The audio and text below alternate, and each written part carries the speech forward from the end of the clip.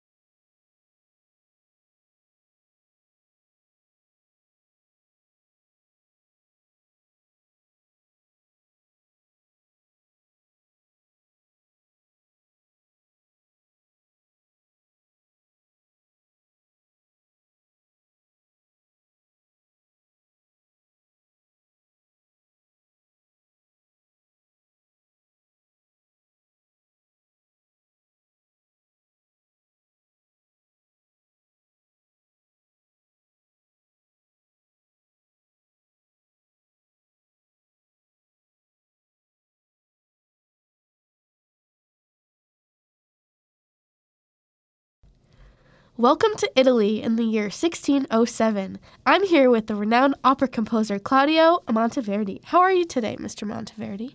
Sto bene, grazie. Sorry, I am well, thank you. Good to hear.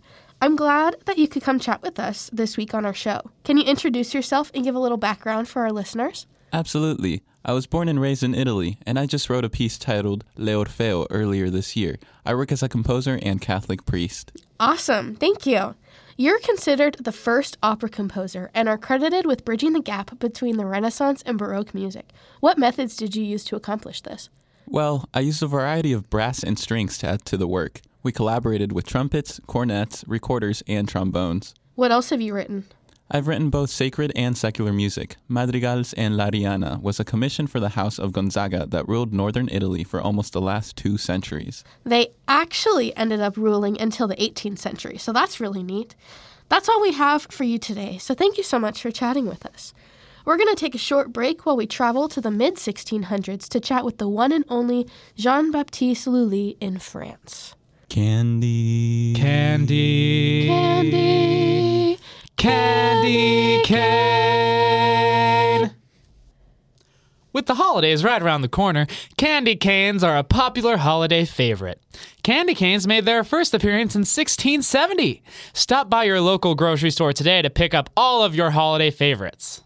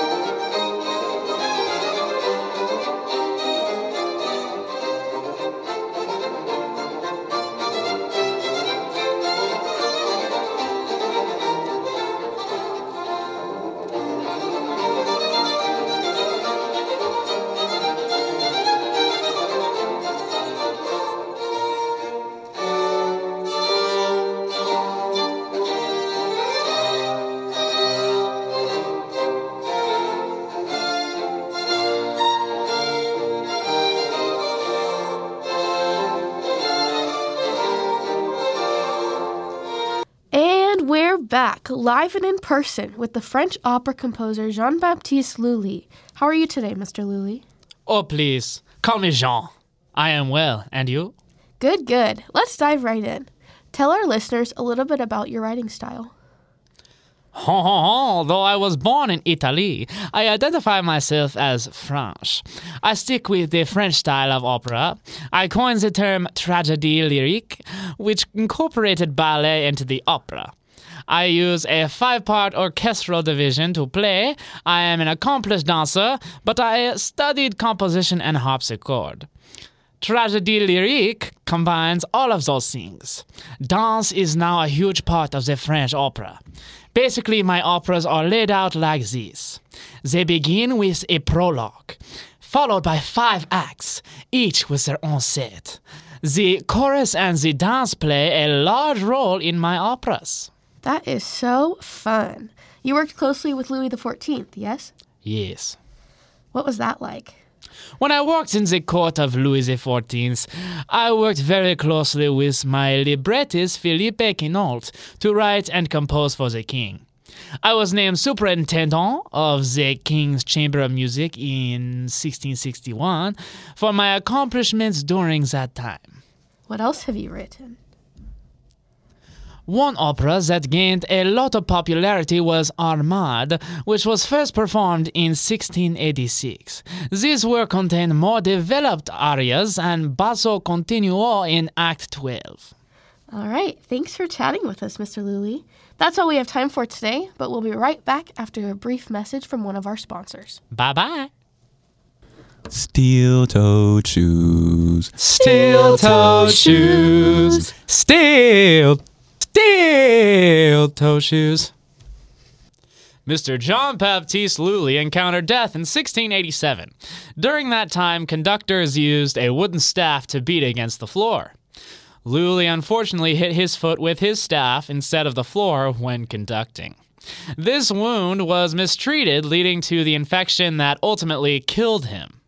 Today's episode of Bach in Time is brought to you by SteelToeShoes.com. SteelToeShoes.com is a family-owned and operated business located in Eau Claire, Wisconsin. Our commitment to offering the highest level of customer service is what guides all of our employees each and every day. We know that it is difficult, if not impossible, for many of our customers to find the perfect safety shoe for their needs. That is why we have highly trained customer service agents available to slide you into the perfect pair of our over 1,500 styles of safety shoes. We look forward to serving you in your safety footwear needs.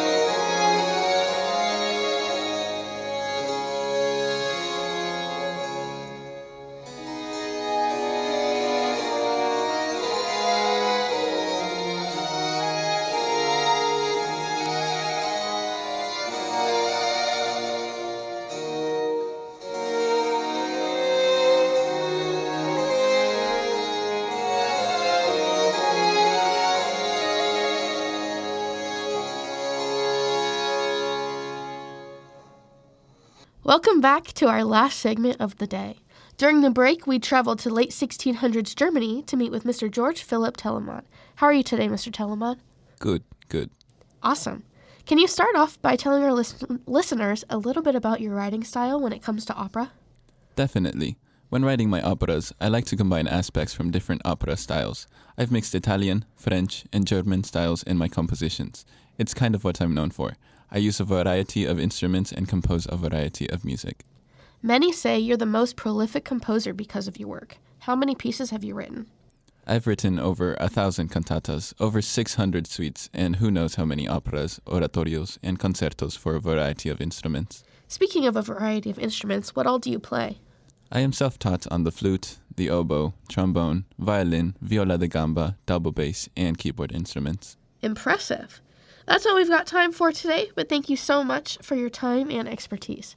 George Philip Telemann holds the Guinness World Record for being history's most prolific composer. He also is mainly responsible for the popularity and success of orchestral suites, some pieces of which came from other composers like Lully. Telemann served as a model and influence for both George Frederick Handel and Johann Sebastian Bach. What do you call a gorilla with a harpsichord? A silver Bach. Tune in next time when we dive into the world of Bach.